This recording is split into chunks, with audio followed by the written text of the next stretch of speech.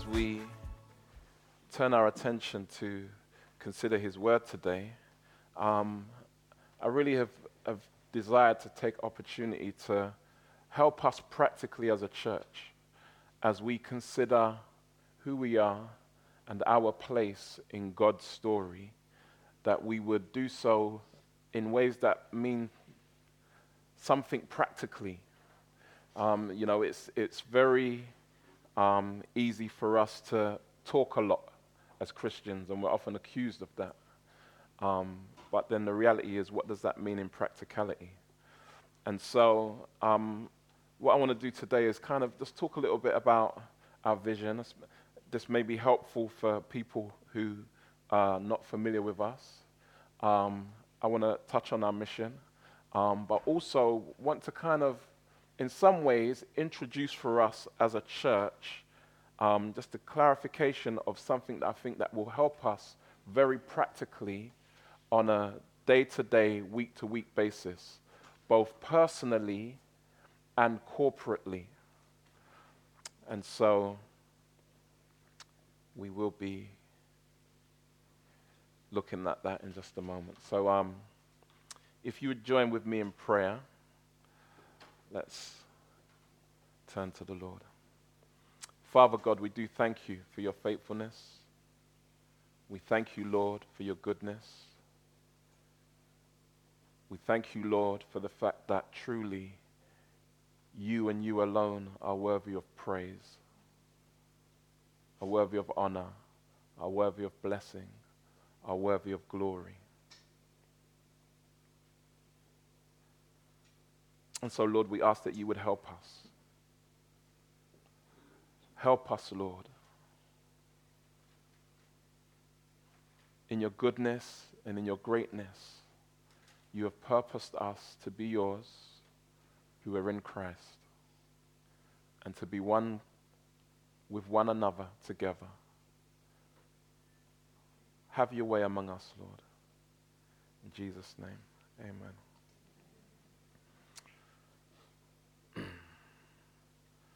So, as you can see, we have a logo and strap line that we display from week to week. You come along, you see it, and in some ways it's seeking to affirm our identity.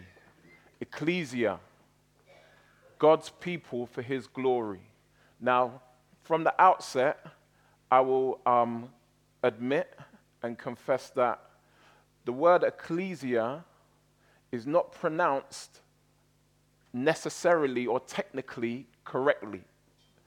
So, for those who know how it's pronounced, it seems they're always trying to correct the way that we say the name. What church are you from? Ecclesia. Oh, ecclesia. No, ecclesia. That's how we say it in South London. It's an uncommon word enough as it is. And so it seems quite fair to just allow it to be pronounced phonetically, at least to give people a fighting chance. Ecclesia. And this word speaks both from the Old Testament and the New Testament of God's people. It's the word that's commonly translated church. And it basically indicates those who have been called out and set apart by God for God. Have been called out and separated by God and for God. And so in that you say, okay, well, called out and separated from whom, from where? That is the answer to that question is much deeper than it might seem on the surface. On one hand, we can say, God has looked at humanity and he's called out and separated a people from amongst everyone else unto himself. And he has done so in Christ Jesus. And so we consider the scripture that speaks of the fact that we are a new creation in Christ Jesus. Old things have passed away. Behold, all things have become new. And in that, there's a clear sense that God's people are different. They're not the same as everyone else. Now, if you begin to work through the implications of that, it will transform your life.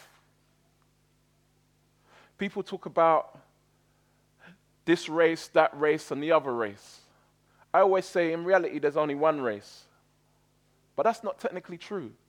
Yes, there's only one race, the human race. You have different ethnicities, different nationalities, but we are one race of people. And yet are we?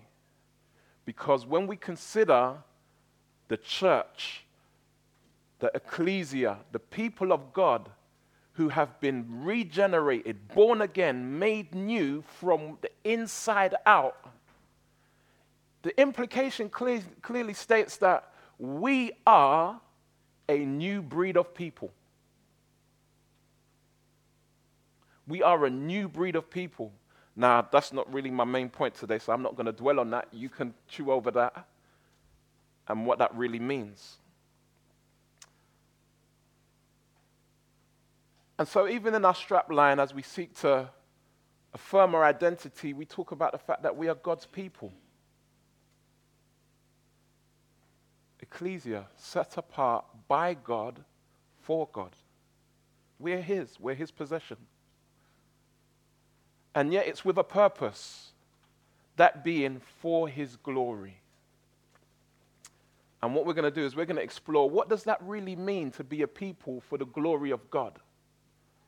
Because often as Christians, we use words freely and sometimes frivolously, and we don't really stop to think what they mean. We don't really stop to think about the importance and impact of such words. And so what does it really mean that we are a people for His glory? Well, part of that is translated in the expression of our vision. As a church, our vision is to be a healthy church, equipped to disciple, faithful on mission. So these are our grand aspirations, who we seek to be and how we seek to be as a people. If everything was well, everything was good, if everything was as it should be, we ought to fulfill those statements. Now we recognize that we're not there. We're a work in progress. And fundamentally, we will be continually, constantly working towards seeking to fulfill this, being a healthy church, equipped to disciple, faithful on mission.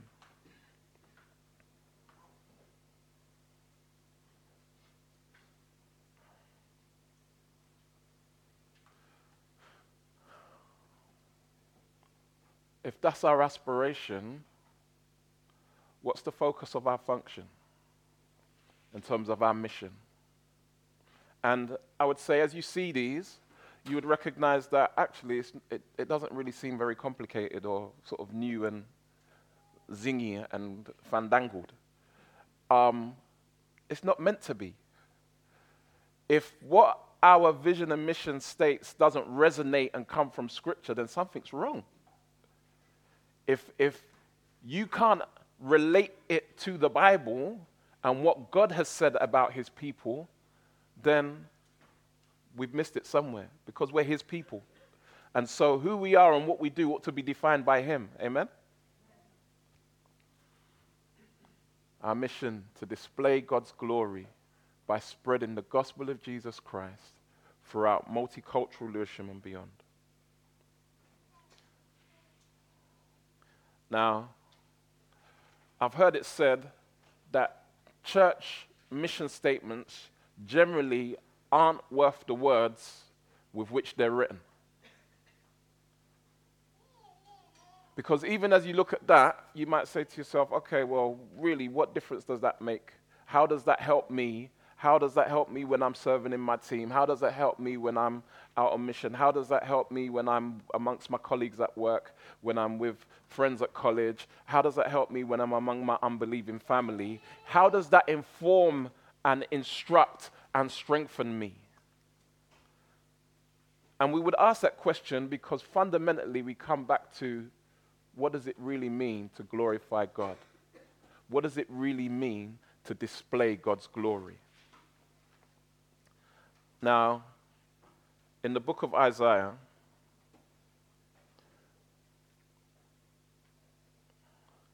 God made it clear in Isaiah 43 that people were made for his glory. People were made for his glory. In the book of Isaiah, God is prophesying to his people and consequently the nations. The first 39 chapters are words of judgment and doom. And yet we see a turning point in chapter 40 as God begins to, what I like to say, big up his chest. He affirms his sovereignty, his greatness, and his might, and that there is none like him. And yet, in light of that, he goes on to promise a better day, a greater day, a day of fulfilled promise for his people. And so they're kind of generally the two sections of Isaiah. So as we kind of get to chapters 40 through to 46, we see God really challenging his people as to what extent do you really know me? And in the midst of that, he says this: everyone who is called by my name, whom I created for my glory, whom I formed and made. And so right there from the Old Testament, we see that God explicitly states that the people that would be his people who are called by his name were created for his glory, those whom he formed and made.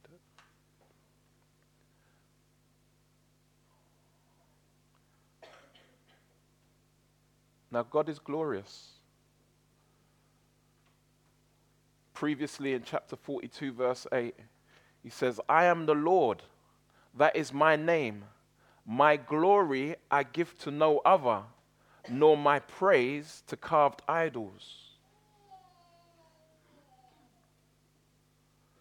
Again, he says in chapter 48, for my own sake I do it. For how should my name be profaned? My glory I will not give to another. So there was no doubt that God wasn't trying to convince anyone of his glory. It was a matter of fact. His glory is the intrinsic expression of who God is.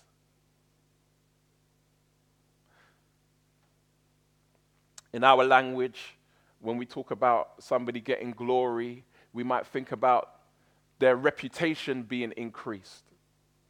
So all of the media are reporting on this certain individual, and they're getting favorable press, and they're getting newspaper coverage, and bloggers are blogging about them, and everybody's, they're trending on Twitter, and they're receiving glory.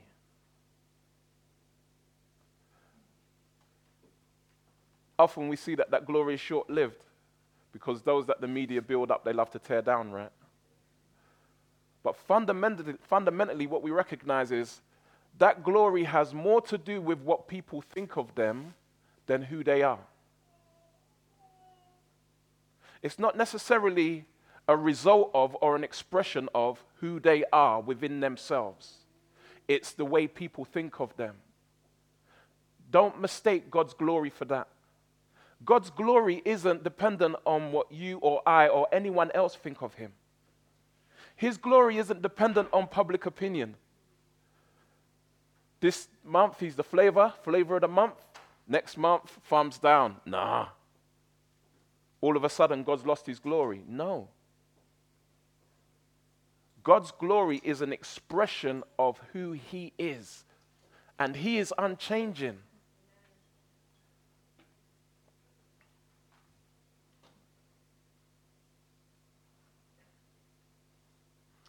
There was a situation in 1 Kings where under Solomon, the people came together to dedicate the newly built temple. And as they came together to dedicate the newly built temple and the priests gathered to offer prayers and praise unto God, an exceptional phenomena occurred.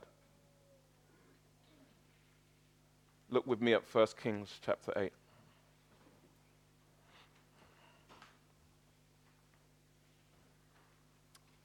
Then Solomon assembled the elders of Israel and all the heads of the tribes, the leaders of the fathers' houses of the people of Israel, before King Solomon in Jerusalem, to bring up the ark of the covenant of the Lord out of the city of David, which is Zion.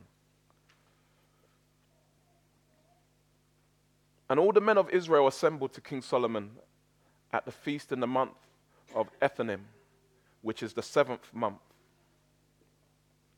And all the elders of Israel came, and the priests took up the ark. And they brought up the ark of the Lord,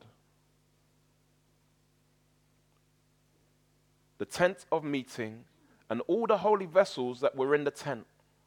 The priests and the Levites brought them up. And King Solomon and all the congregation of Israel who had assembled before him were with him before the ark, sacrificing so many sheep and oxen that they could not be counted or numbered. Then the priests brought the ark of the covenant of the Lord to its place in the inner sanctuary of the house, in the most holy place, underneath the wings of the cherubim. For the cherubim spread out their wings over the place of the ark, so that the cherubim overshadowed the ark and its poles. And the poles were so long that the ends of the poles were seen from the holy place before the inner sanctuary, but they could not be seen from outside, and they are there to this day. You're probably thinking, this is very descriptive, but where are we going with this? Understand that the people had been used to meeting with God in a tent known as the tabernacle. It was a portable, I was almost going to say like a porter cabin, but it was much, much more glorious than a porter cabin. But nonetheless, it was a tent. At this point, they've built a structure, a building, and it's the temple. And this is now going to be the place of meeting. And so they have built the temple in the same fashion as the tabernacle, where you had an outer court, placed for the priests in general to carry out their sacrifices and so on. There was an inner court, and then within that there was a holy of holies. And these were different sections, they were sectioned off. And the holy of holies was the place where the Ark of the Covenant was kept, and where once a year the high priest would go in, and only the high priest could go in, and he would take the blood of a lamb that was spotless, and he would sprinkle the blood on the ark as a means of sacrifice, making atonement for the sins of the people throughout that year. And so they recognized this to be a very sacred, holy place that was revered. You may have heard it said that if a high priest went in there inappropriately, he would die in there. Such was the significance of him going into that small space and representing the people as he met with God. And in fact, if you probably gone through reading plans at some point and you kind of read about the priests and the garments that they wear, and that on the tassel of their garments they have pomegranates and bells. And what would happen is those pomegranates, which would be dried pomegranates, as they were moving around, they would clang against the bells. And the people would hear the priests moving around. But once they didn't hear that, Hold on a minute. Listen good. We haven't heard those bells for a minute. I think something's wrong. And in a situation like that, they couldn't rush in and try and help him out, find out what's wrong. In fact, the priest had a rope tied around his leg.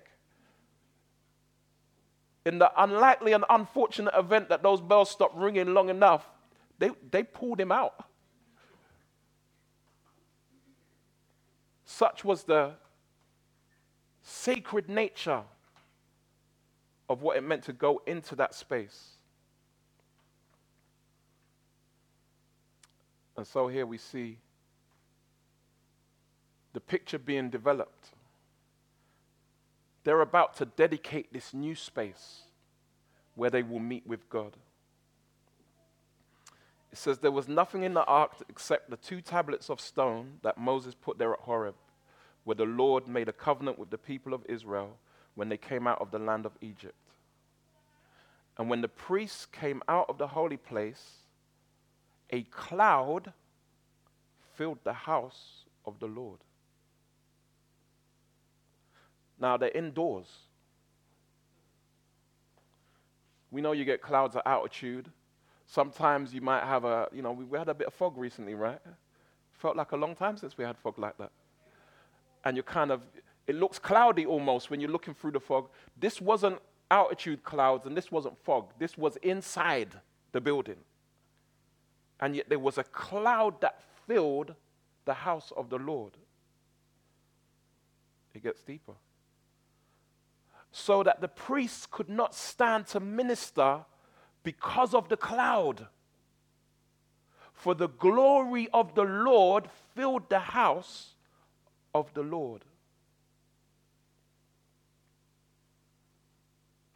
That cloud is often referred to by the Hebrew phrase, the Shekinah.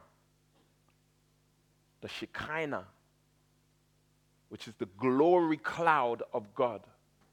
And such was the presence of God. I mean, I want you to imagine just for a moment. You're in here, and all of a sudden, visibility begins to reduce. And it gets less and less until it almost seems as if it's a smoke-filled room, but there's no problems inhaling and exhaling. There's no problems breathing. And yet the cloud is getting thicker and thicker till you can't even see your hand in front of your face. Now, what do they tell you to do in smoke-filled rooms? Apart from get out. If you can't, get down low. And this was the natural. They could not stand to minister. They just got down on their face under this cloud. Because that's the right response to the glory of God. When we truly see, God permitted them to see something that was exceptional in that instance. And yet, as exceptional as it was in their experience, it's constantly true. God is glorious. God is always glorious. And when the eyes of our hearts see the glory of God, the only response is to get down on our face before Him. The word used there for glory is the Hebrew word kabod, which means weight. And that weight isn't merely you might think, okay, is that weight referring to the cloud and the way it felt on the people? I don't know. Actually, it may do, because it says they could not stand. They weren't choking. They weren't dying. Maybe it actually had a physical sense of weight. But that wasn't necessarily the point. The point was it's merely a metaphor for God's weightiness. Back in the day, somebody would do something good, and colloquialisms, they kind of come and go. But I'm sure many of you remember this. And somebody would do something, and say, that's heavy. My man's heavy, And we're trying to say that the person's weighty. They got substance. See the way he parked that car? It's heavy. You see the way he aced that test? He's heavy. And that's what Kabod is communicating, that God is heavy. He's the heaviest of all the heavy. He has the substance beyond substance. And it's not just a substance that we look at and judge by our own esteem. It's a substance that is undeniable to all who would perceive it. Because it is the revelation of who God is. And this substance is such that it expresses the impressiveness. Because when we say someone's heavy, that's what we're saying, someone's impressive. God is the most impressive. And yet, it also expresses the importance.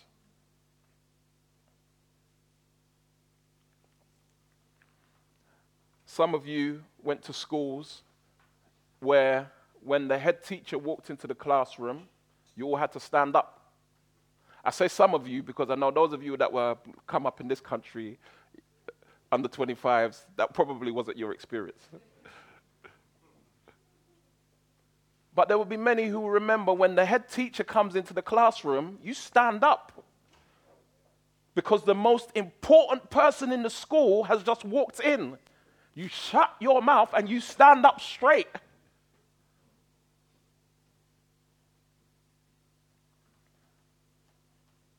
In a sense, the headmaster's heavy. And that was the response, to recognize their importance. And so it is with the glory of God.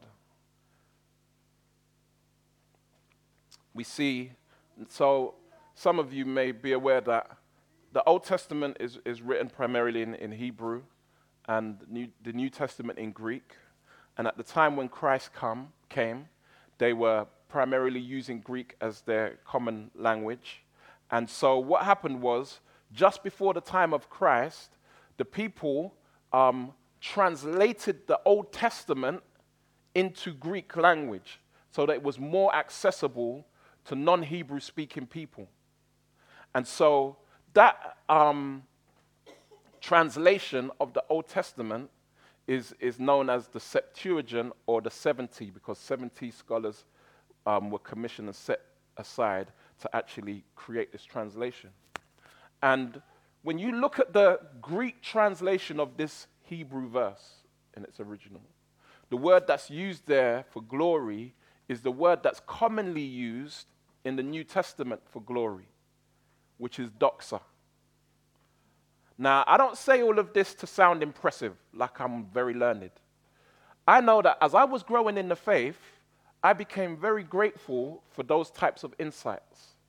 Because as I came across those words in other contexts, and other people and other teachers talking about those things, I didn't feel dumb.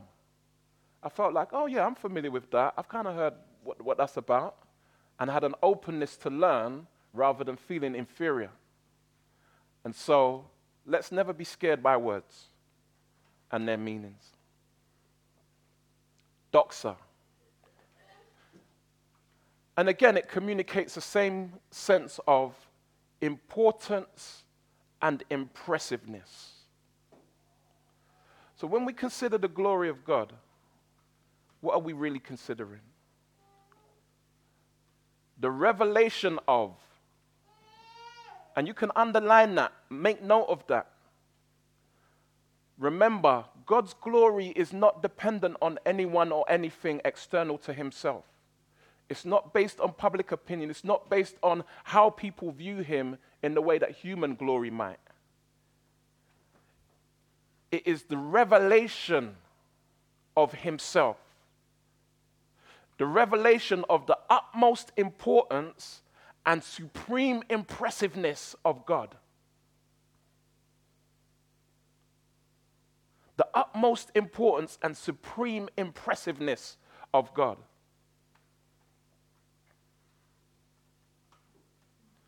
Now, I heard a Bible teacher, some of you may be familiar with his name. His name's Paul Washer. And he was trying to communicate this to children as he was breaking down catechisms. And he said, what I want to do is I want to give you an illustration. He said, imagine if you have some balance scales. So not like the scales you're used to in your kitchen, those digital scales, you just throw stuff on it, it tells you how much it weighs, but balance scales where you put weight on one side, and then in order to kind of see what the balance is, you put stuff on the other side to the point where it levels off. Yeah. Now I describe it like that because I know it's unfamiliar. I never grew up seeing balance scales. So you got some balance scales, and you take everything in life, the mundane, the menial, you take the important, the great, the good, the valued, the impressive. You take everything in life and you put it on one side of the scale. The scale goes down, the other side's empty at present. You put God on the other side. Now remember, we're talking about everything in life. The universe and all that it contains. We don't even know how big the universe is. We just don't know. All of creation, place it on the scale and put God on the other side. Now we know what's going to happen to the scale, right? It's not even just that it's not going to balance. It's not even just that God is going to outweigh everything. As soon as God touches that scale, it's gone. It's flown off. As if it never even existed.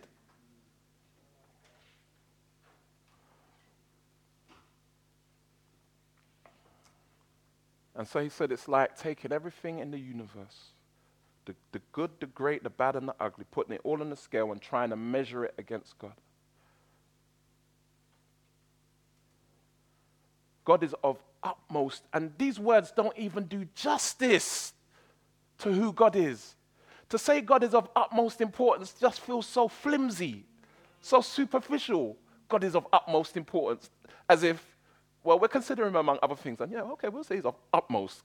There's nothing to compare to God. Incomparable. Incomprehensible. The supreme impressiveness. I mean, words fail us to communicate the nature of God in all his glory. And yet, all of this is summed up in that term, glory.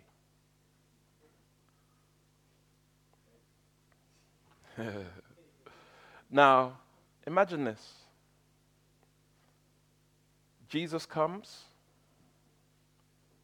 We just observed Christmas, considered Jesus born in a barn, born in a stable, in a feeding trough amongst the sheep. Humble beginnings. He lived amongst the people, and yet they didn't recognize who he really is.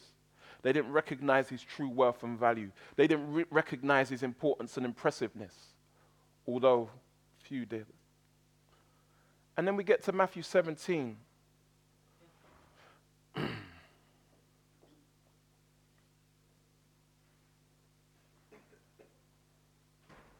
And we see an occurrence that is exceptional and extraordinary, somewhat like this occurrence in the temple in 1 Kings. After 6 days, Jesus took with him Peter and James and John, his brother, and led them up a high mountain by themselves. And he was transfigured before them. And his face shone like the sun. And his clothes became white as light. And so we see this instance where the gloriousness of Jesus couldn't be contained. It just leaked out. This wasn't even the full outburst of his glory. They would have been dead. But it just leaked out. His face began to shine like the sun. His clothes became white as light.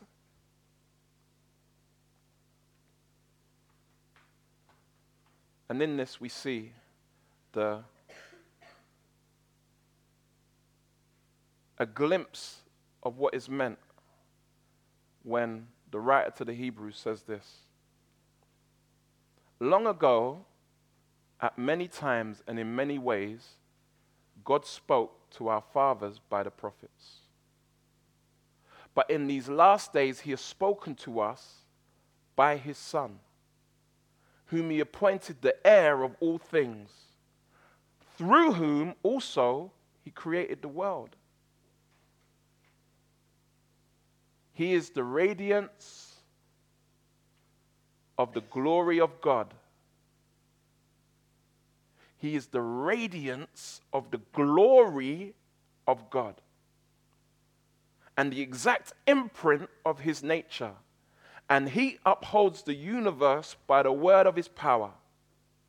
After making purification for sins, he sat down at the right hand of the Majesty on high.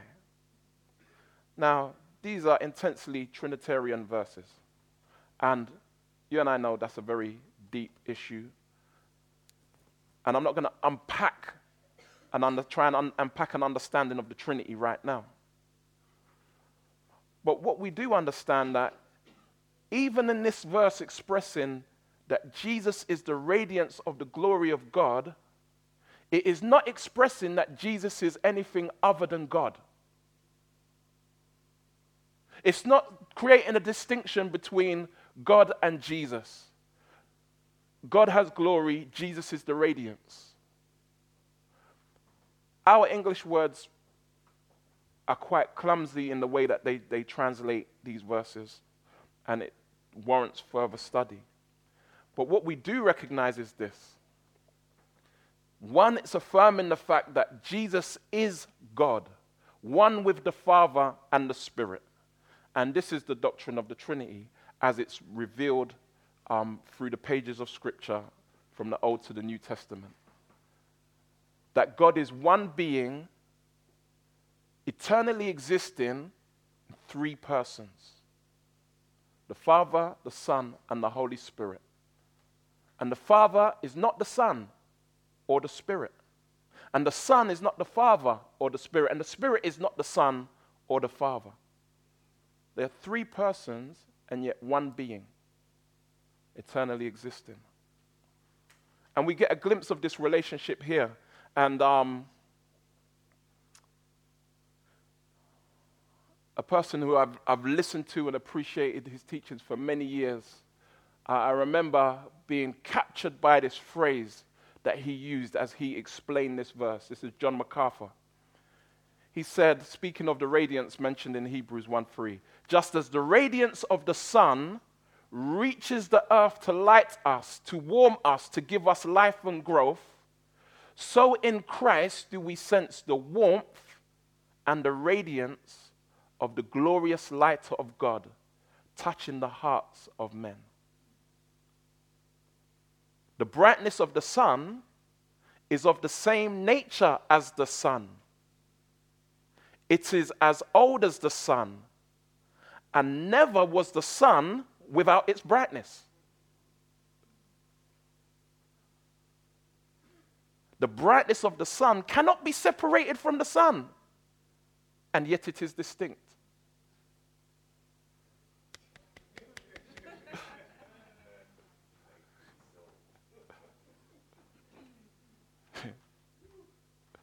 Some of you might want to take a picture of that and really meditate on that, you know.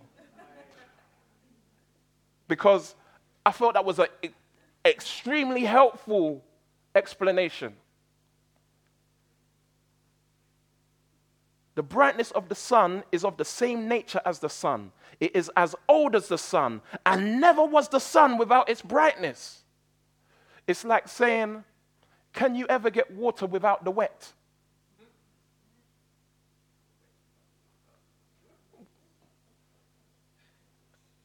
At the end of the day, one is fundamentally a characteristic of the other. It's consistent with the nature. The wetness of the water is just part of the nature of the water.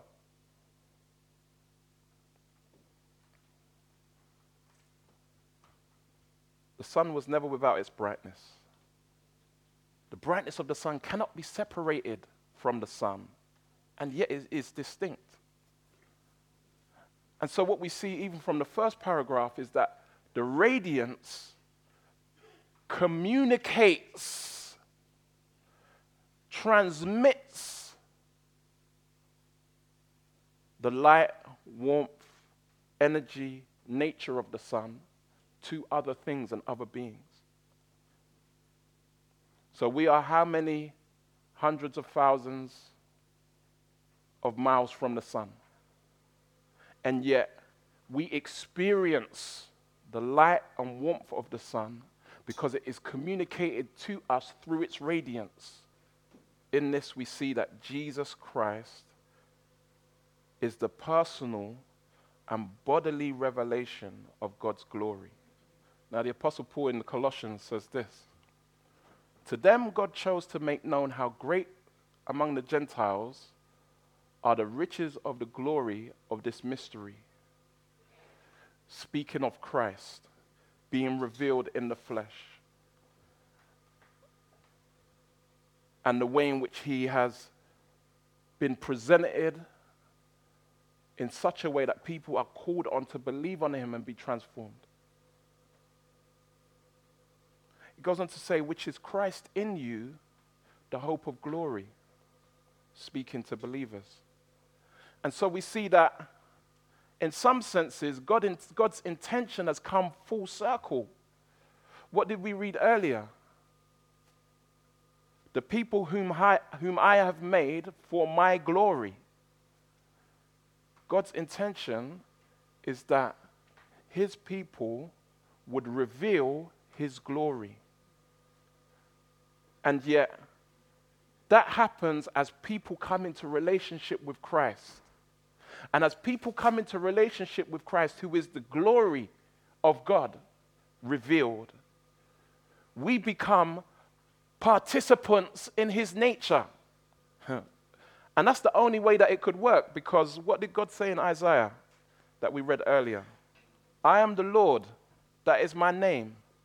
My glory I give to no other. Now this messed me up when I was going, I'm just like, God explicitly states, my glory I give to no other. So how is it that people can reveal the glory of God if he doesn't give his glory to anyone? No contradiction.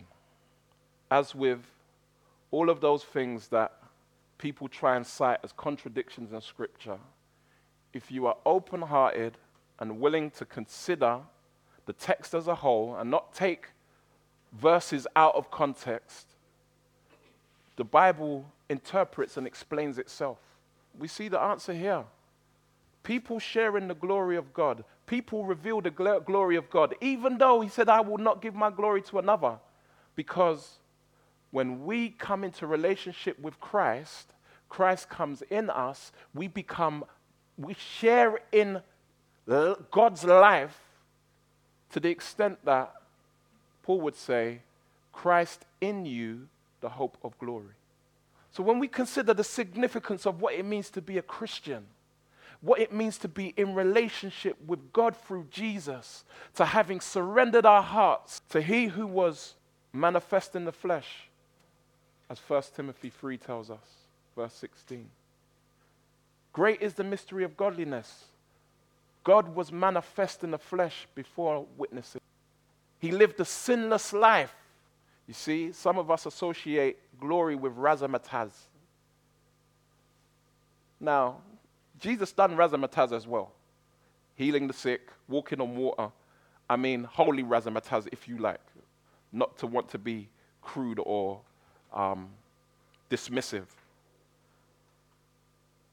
But we can look at that and miss the substance of Christ's person. See, when people just look at the miracles, they can just see Jesus as some glorified magician.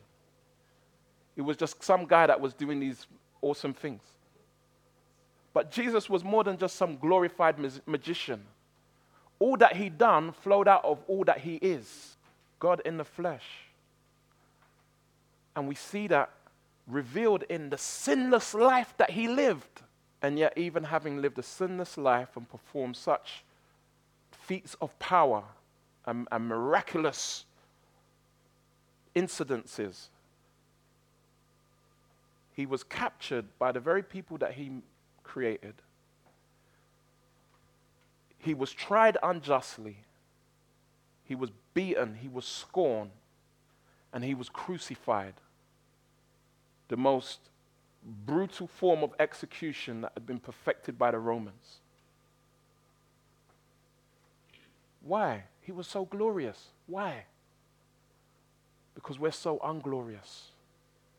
Because we don't seek the glory of God instinctively. We seek our own glory. The greatest hindrance to us glorifying God is ourselves. Because we want the glory. We want the shine. We want the recognition. We think that we're something. This morning, just as I was getting ready to come up, I heard that our former principal, well, he was still the principal, Mike Ovey from Oak Hill College, he went to be with the Lord yesterday. That's exactly how I felt. And so immediately my mind just began to run on the times I sat in his class and just felt absolutely murdered by his teaching. We used to call him Mike the Mind Murker, because you just come out of his class with your head hurting, and a week later you'd get it. You know, when things just begin to kind of fall into place. And then you're just like, oh my days. You begin to understand he was exceedingly gifted in his ability to understand and convey biblical truth. And he will be evidently a great loss to the work of the kingdom here in Britain, and obviously to his family, but heaven's gain. He used to have this phrase. He used to say, people are inherently curved in on themselves. And I remember the first time I heard that, it didn't really make much sense to me. Curved in on themselves, what do you mean? I said, fundamentally, we are self-focused, self-centered, self-absorbed, self-dash, whatever you want to add on the end. That's who we are. We're into ourselves and our own glory. And this is why there is that necessity in the call of the gospel for us to deny ourselves and take up our cross, recognizing that Christ died as our substitute in our place. His life was given for ours, that we would no longer live for ourselves, as it says in 2 Corinthians 5. And as we turn from ourselves and our sinfulness and put our trust in Jesus and embrace him as our Lord and our Savior, our Redeemer, our Renewer, our Inhabitant, we have the hope of seeing Christ glorified in and through our lives. On a practical level, what does it mean to glorify God? Paul Washer says this: it's to recognize that God is greater, more valuable, more beautiful than all other things combined. And to live like we believe that. That God is greater, more valuable, more beautiful, or to use my words, more important, more impressive than all other things combined. And to live like we really believe that. Like we really believe that that is how our career looks in the light of God. That is how our success looks in the light of the glory of God. That is how our pride and self-image looks in the light of God. That is how our relationships look in the light of God's glory. And so that becomes intensely practical. As you face a choice to do one thing or the other, you're able to consider what of these two choices, or however many choices you have, is going to demonstrate that God is of utmost importance and supreme impressiveness in my life. Which of these is going to demonstrate that? As you have a time of reflection and review your 2016, and you seek to evaluate your year and how it's been, and begin to kind of maybe have thoughts for where your year's going, and begin to set some kind of goals and aspirations. This ought to be the basis of evaluation. How did I glorify God in 2016? How did I demonstrate that He is of utmost importance and supreme impressiveness? Where did I fail to do that, and why? Was it in my attitude towards my children? Was it in my attitude towards work? Was it in my attitude towards my commitments to the people of God? Because remember, we're His people. We bear His name. We participate in His nature. We are set apart, separated by Him, for Him. And so, if we're going to love God, we're going to love His people. Does your attitude towards the people of God, not just towards church on a Sunday, because that's just a microcosm. It's not even 1/7. Because we're not here for the whole day, even though it might feel like it when I'm teaching. As we do life with God's people, do we do so with an attitude that reflects that God is of the utmost importance, more important than anything else? Do we really? Because as we begin to do that, God's glory is revealed in and through us. And our hearts are encouraged. And not only are our hearts encouraged, but other people become touched. You know, we talked about the family fun day that we had at the end of May last year. And we had the leaders workshop yesterday, and we was reflecting on 16 and just rejoiced at the family fun day. We took over the field outside, and we had face painting and children's activities, bouncy castles, and we had food out there that was just cost price, dirt cheap, 50 pence for hot dogs and burgers and so on, and we had five-a-side football, and we had a stage, and we started the day with a service outside, and then just had all of these activities going on throughout the day. And you know, we noted the responses of people in the community. One lady came up to me, she was almost in tears, without exaggeration. She said, I just can't believe that you've done all of this out here, all of these free activities, the food's so cheap. I mean, apart from the effort, it must have really, like she said, look, I don't even really have much money, but can I make a donation? This is just so amazing. And of the little money that she had, she was trying to give me something as an expression of her gratitude for all that was going on. And in that, I said, praise be to God. Because it's not us. If we were left to ourselves, there would have been no family day. If we were left to our own desires and intentions, no one was trying to come in at 7:30. There wouldn't have been any stage set up out there, any bouncy castles. There wouldn't have been any goalposts and games. We would have just been off doing our own thing. We might pass through about 2 o'clock and say, oh yeah, see what I mean? These Christians, they say they're going to be doing this stuff and they're not doing anything. Look, there's nothing set up. There's nothing going on. I'm gone. And that's what it would be.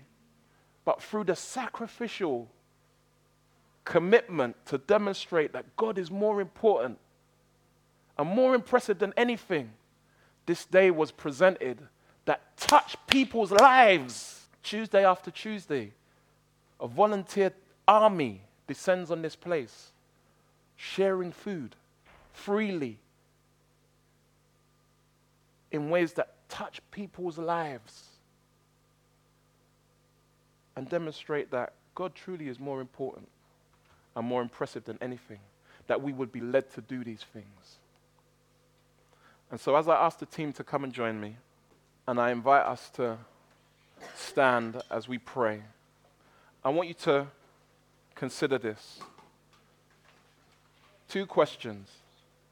Are you one of God's people? Because if you're not, you ought to be. Are you one of God's people? God created you in His image and in His likeness. He created you to have relationship with Him. Those who don't know God are assigned to hell. And yet the Bible says that hell is a place that was made for the devil and his angels.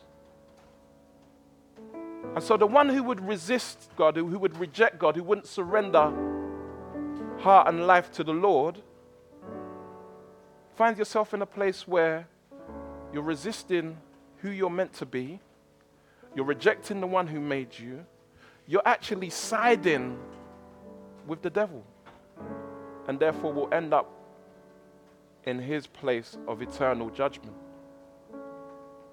And yet, that doesn't have to be the case. Because Jesus, the glory of God, so glorious, He gave Himself so that we could have relationship with God. So that we could have that reality of Christ in us, the hope of glory.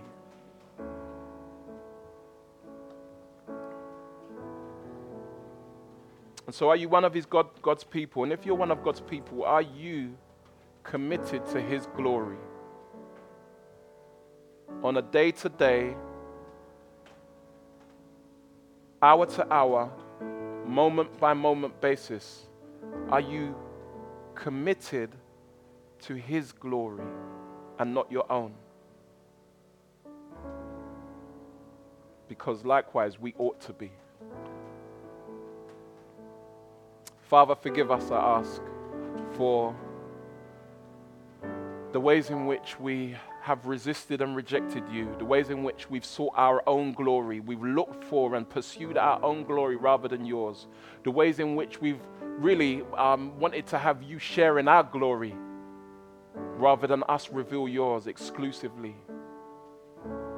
Lord, you are the most important.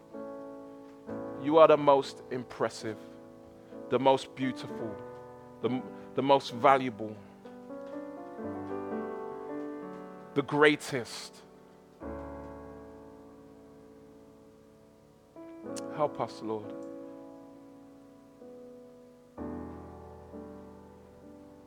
Thank you, Lord, for the reality of Christ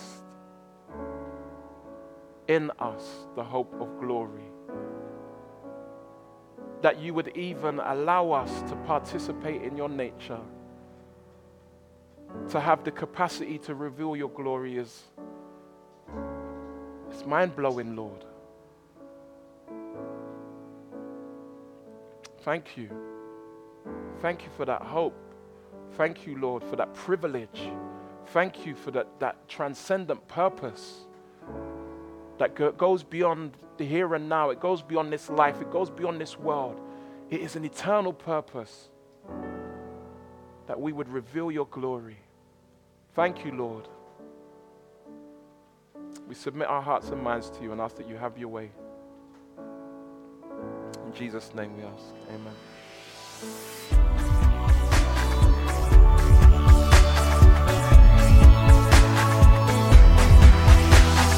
Join us next time for more of God's truth to transform your reality.